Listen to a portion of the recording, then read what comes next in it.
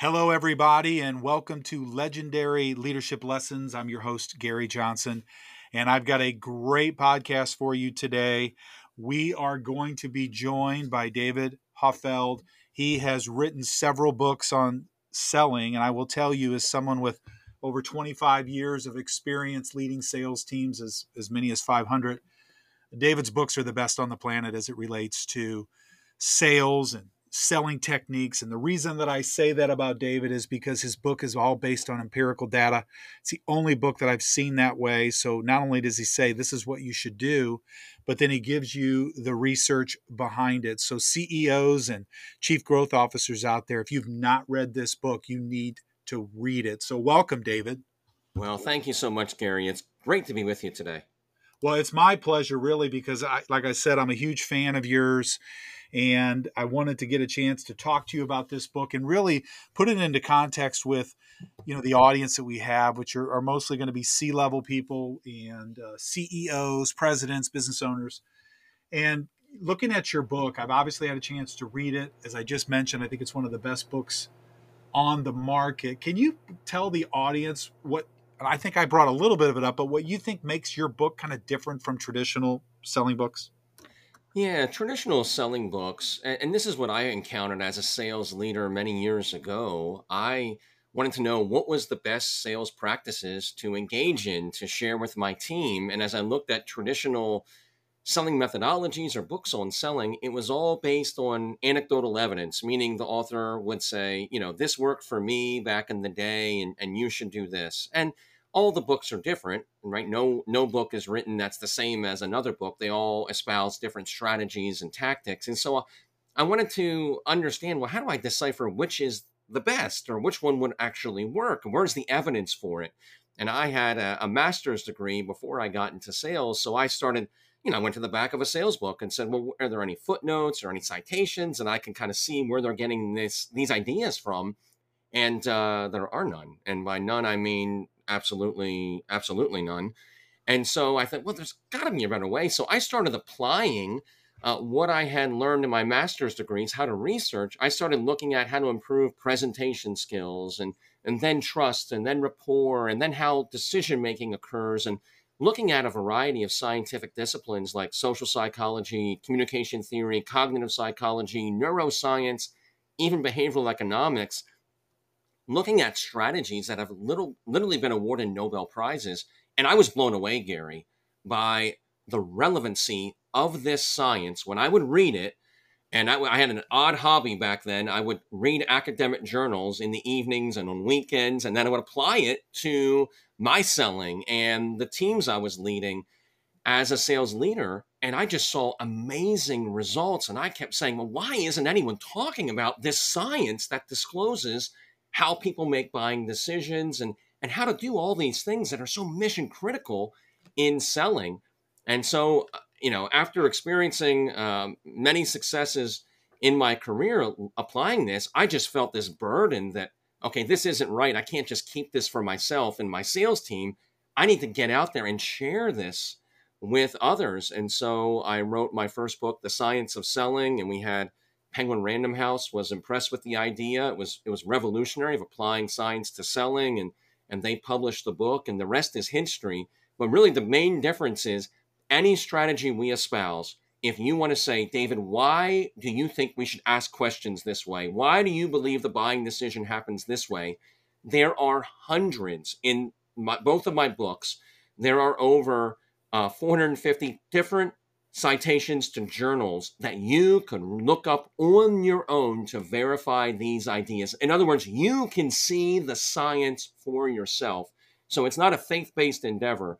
We share why we espouse these strategies, because once you understand some basic things that this science teaches, it is an absolute game changer. And that's the big difference, is transparency. It's based on real, verifiable evidence that you can look up for yourself. Yeah, I'm kind of a nerd like you, David. I'm a big reader and love books, self-help books, read tons of books on selling, presentation skills, communication, connecting.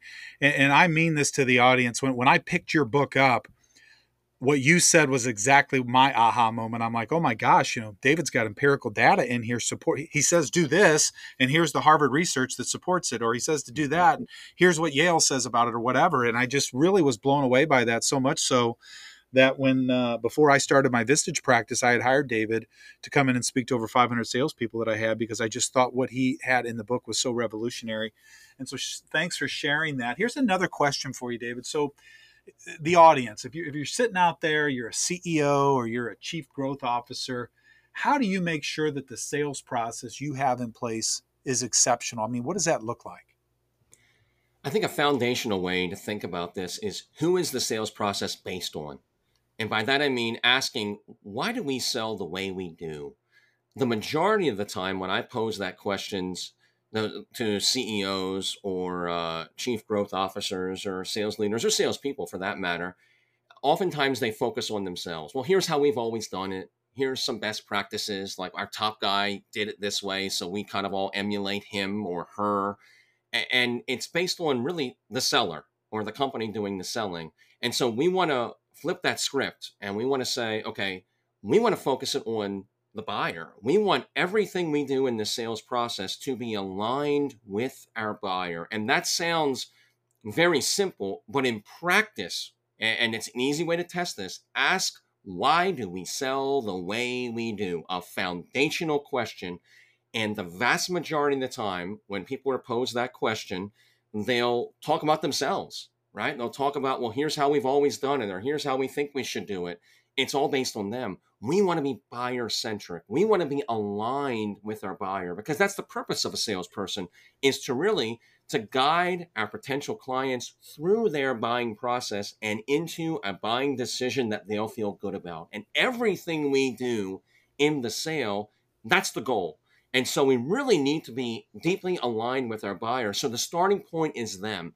How do our buyers form buying decisions? And that's why I believe so strongly in this science, because it gives us definitive, clear answers based on decades of research that reveal exactly what we should do, so we can follow these models. And it makes us more responsive to our buyers. We're more aligned with them. And the end result, really, Gary, is twofold. Number one, sales always go up. But what is equally important is, buyers love being sold to in this way. Why? Because it's all about them. What do your clients and your potential clients hate? And that is when salespeople try to force their way of selling down a buyer's throat. They don't like that. They want it to be about them, their needs, where they're at in the process, what they need to know to move to the next step. They want it to be all about them.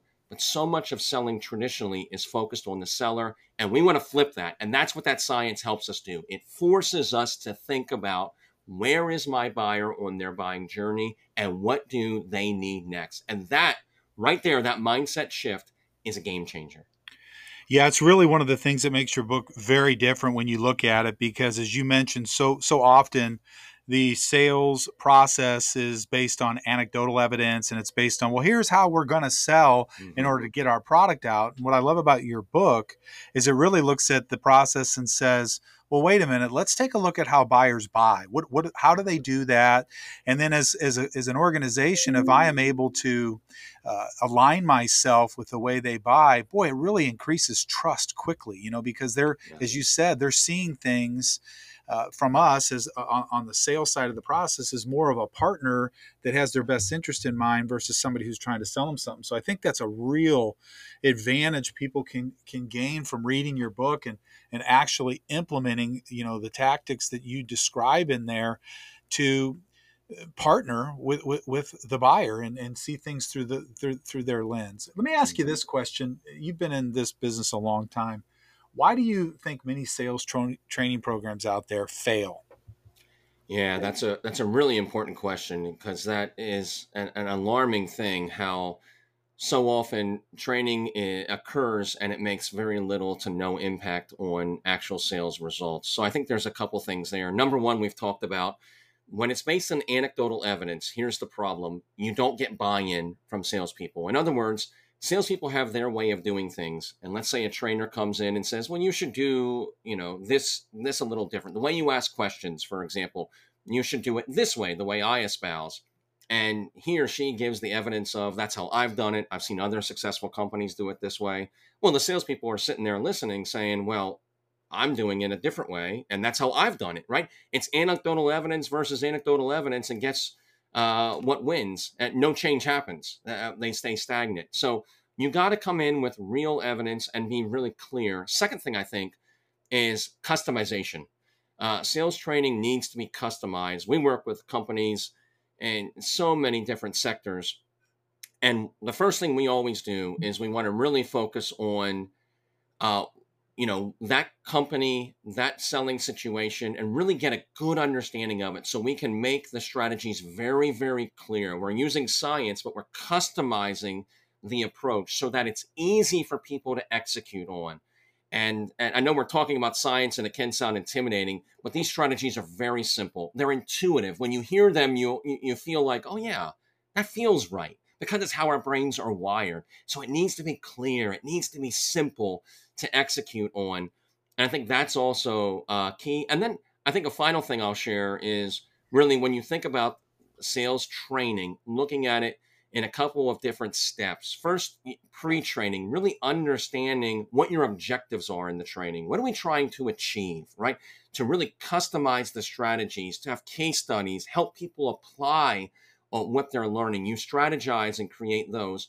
Then you deploy the training. And then if it is an event or if it's a workshop, what happens after that training is also really key. So you need to have strategies for how do we build on that momentum, that foundation that we've laid in the training, and so that we can continue to grow sales. So in other words, we don't just get a spike and then things slowly revert back to the norm.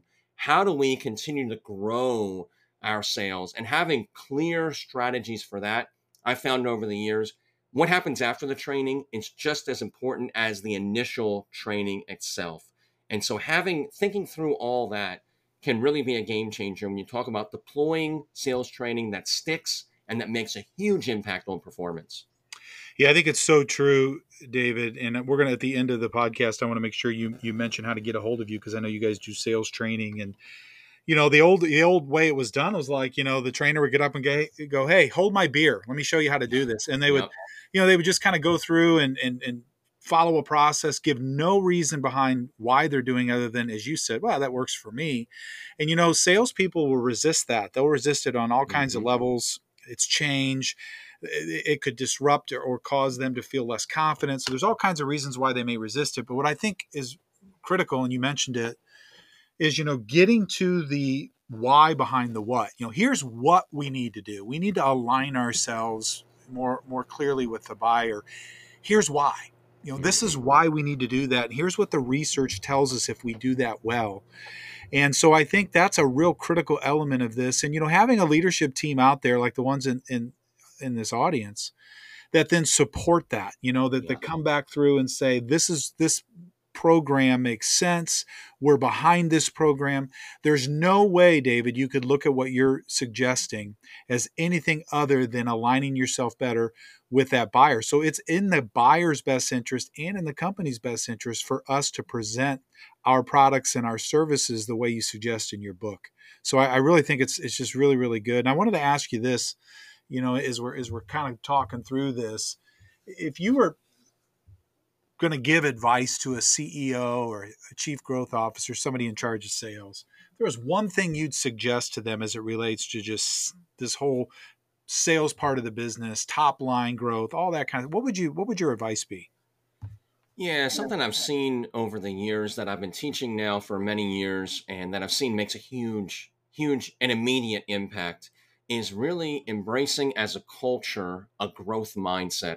And the idea of a growth mindset is there's so much science behind this now and it's become very popular, but still many organizations haven't embraced it as part of their culture. So, real quickly, a growth mindset is the belief that through effort you can improve your sales abilities. It's really always trying to be learning. It's as leaders fostering that growth. So we really start to look at sales as how is it that we can grow? How can we learn? How do we improve? So in our meetings talking about growth. What did you learn this week? What did you learn this quarter? What are you learning this year? It's inspiring your people to have a growth plan.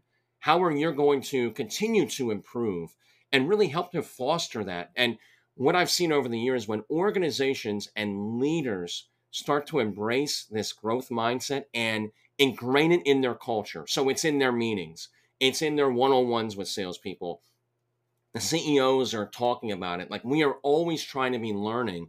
It just helps improve because in today's hyper competitive marketplace, if you're not moving forward, you will fall behind. I mean, we're in a very challenging market climate right now. And so growth and growing our people is mission critical. And I like to tell people, learning, when we talk about growth and learning, we don't want to think about it like we're taking a third grade history test, right? Where we're just trying to cram our mind with dates and names so we can pass a test. But learning is about molding yourself into the person you want to be, into the organization you want to be, to always be growing. Because I've just seen over the years, whether it's a salesperson or a sales team, your sales will only grow to the extent that you do. And so we really want to foster that growth mindset by prioritizing growth, by investing in your people, encouraging them to invest in themselves with, like, what are you working on now? What do you want to improve on? What's your plan for improvement? And and just to have conversations around that too. I've seen sales teams over the years that embrace this idea and they just start collaborating together. I'm trying to work on this. Well, I was working on that a few months ago and I had these results. Hey, and they start collaborating around ways to improve. And it just is so transformative to an organization and to people because it energizes them and they feel like they're growing and they're not getting stagnant. And if you think about what creates complacency or stagnation, it's a lack of growth. When you embrace a growth mindset, you'll never be complacent. You'll never be stagnant because you're always moving forward. You always have a goal in mind of, I want to get better in this area. I want to improve in that area. And that's just empowering. And the salespeople that have that mindset, it's not even fair. I mean, the data on this, and there's an overwhelming amount of scientific data. Salespeople and sales teams with strong growth mindsets versus those who don't, I mean, they outperform their counterparts. Some studies have found that a 2-to-1 ratio. I mean, that's a 100% increase. So the growth mindset, I think, it sounds simple, but once you begin to embrace it and adopt it, it is absolutely transformative. And it will take any organization, any sales to the next level because you start thinking differently, you start asking different questions, and your sales meetings take on a whole new life around collaborating to help one another skill up rather than just having a boring sales meeting that everyone wants to get out of. Now it's like, hey, every time we get together, we get better. And that's what it's all about. So that growth mindset, boy, when leaders embrace that and put that into the culture, again, it is an absolute game changer. David, you are 100% right. I put an article out on LinkedIn a few weeks back called Your Mindset Charts Your Course. Mm-hmm. And you're talking about a growth mindset, which is critical. And the opposite of that is a fixed mindset. Yeah. And, when you have a mindset that believes intelligence, talent, and other qualities are relatively innate and unchangeable, you're operating from that fixed mindset. And that's a dangerous place culturally to be, especially with everything that's changing, the speed at which it's changing today. So from a cultural perspective, it's the same thing we look for in CEOs for our groups, David, is do you have a growth mindset? Can you still learn? Do you want to learn? Yeah. Are you creating an environment in your organization where you're hoping and demonstrating and showing and inspiring those people on your team to grow and get better every single day? I'm going to be interviewing Jim Hunter in about a week. He wrote the book The Servant. I don't know if you're familiar with it, but it's on servant leadership. It's in around 5 million copies have been sold. It's done really well. And Jim has had a saying. He said, I heard him say this several times, is, you're either, when you're out there and looking at your mindset and being in growth, you're either green and growing or you're ripe and rotten. And, so growth mindset, I could not agree with you anymore, is so critical for the organization. But even I would say and maybe I'm biased, David, maybe you are too, because we've always been on the sales side of the business, but I really think it's critical for salespeople to have that mindset of getting 1% better every day, because every day it gets more complicated to sell. It doesn't have to, but it can, and we need to be armed as salespeople to be able to take care of our customers and be on the same side of the desk with them, right? You're absolutely right. In fact, that's one of the things when we talk to hiring managers and sales leaders when they're looking at bringing on new salespeople. We have some things that science says are very predictive of heightened levels of sales success, and one of them is a growth mindset. You want them to demonstrate that they have a growth mindset, because that's the people you want to hire. That's the people you want on your team. It makes everyone better, and it makes a culture that is focused on learning is a culture that will grow. A culture that has that fixed mindset, like you mentioned, well, it's really hard to improve sales performance with a fixed mindset. And I see this every time I go to any organization. There are salespeople that have a growth mindset, and there are salespeople often that have a fixed mindset. And the difference in results is staggering. Top Yeah. performers have growth mindsets, and they take the training and they run with it. Those with fixed mindsets, not so much. So growth mindset, and you can, when you inspire your organization to adopt that, again, it can really be transformative and really help the organization grow and improve and make working far more exciting and more fun. When we're growing, we feel more energized, we're alive, we feel like we're accomplishing more. And most importantly, in sales, it really does help you more effectively serve those you sell to. There's no doubt about it, David. So tell the audience, how would they get a hold of you if they wanted to talk to you about doing some training for their organization? Yeah, and you can go to our website, hoffeldgroup.com. That's HOFFELD group.com. There's a lot of resources on there, and you can look at articles, white papers, videos, podcasts, all at no cost. You can look at those. And then we have a lot of different ways to get involved with us on the training side as well. So go to hoffeldgroup.com. Well, David, this will actually get posted tonight because I knew interviewing you, this would not need to be edited. It'd go through smoothly. So I'm going to get this up tonight.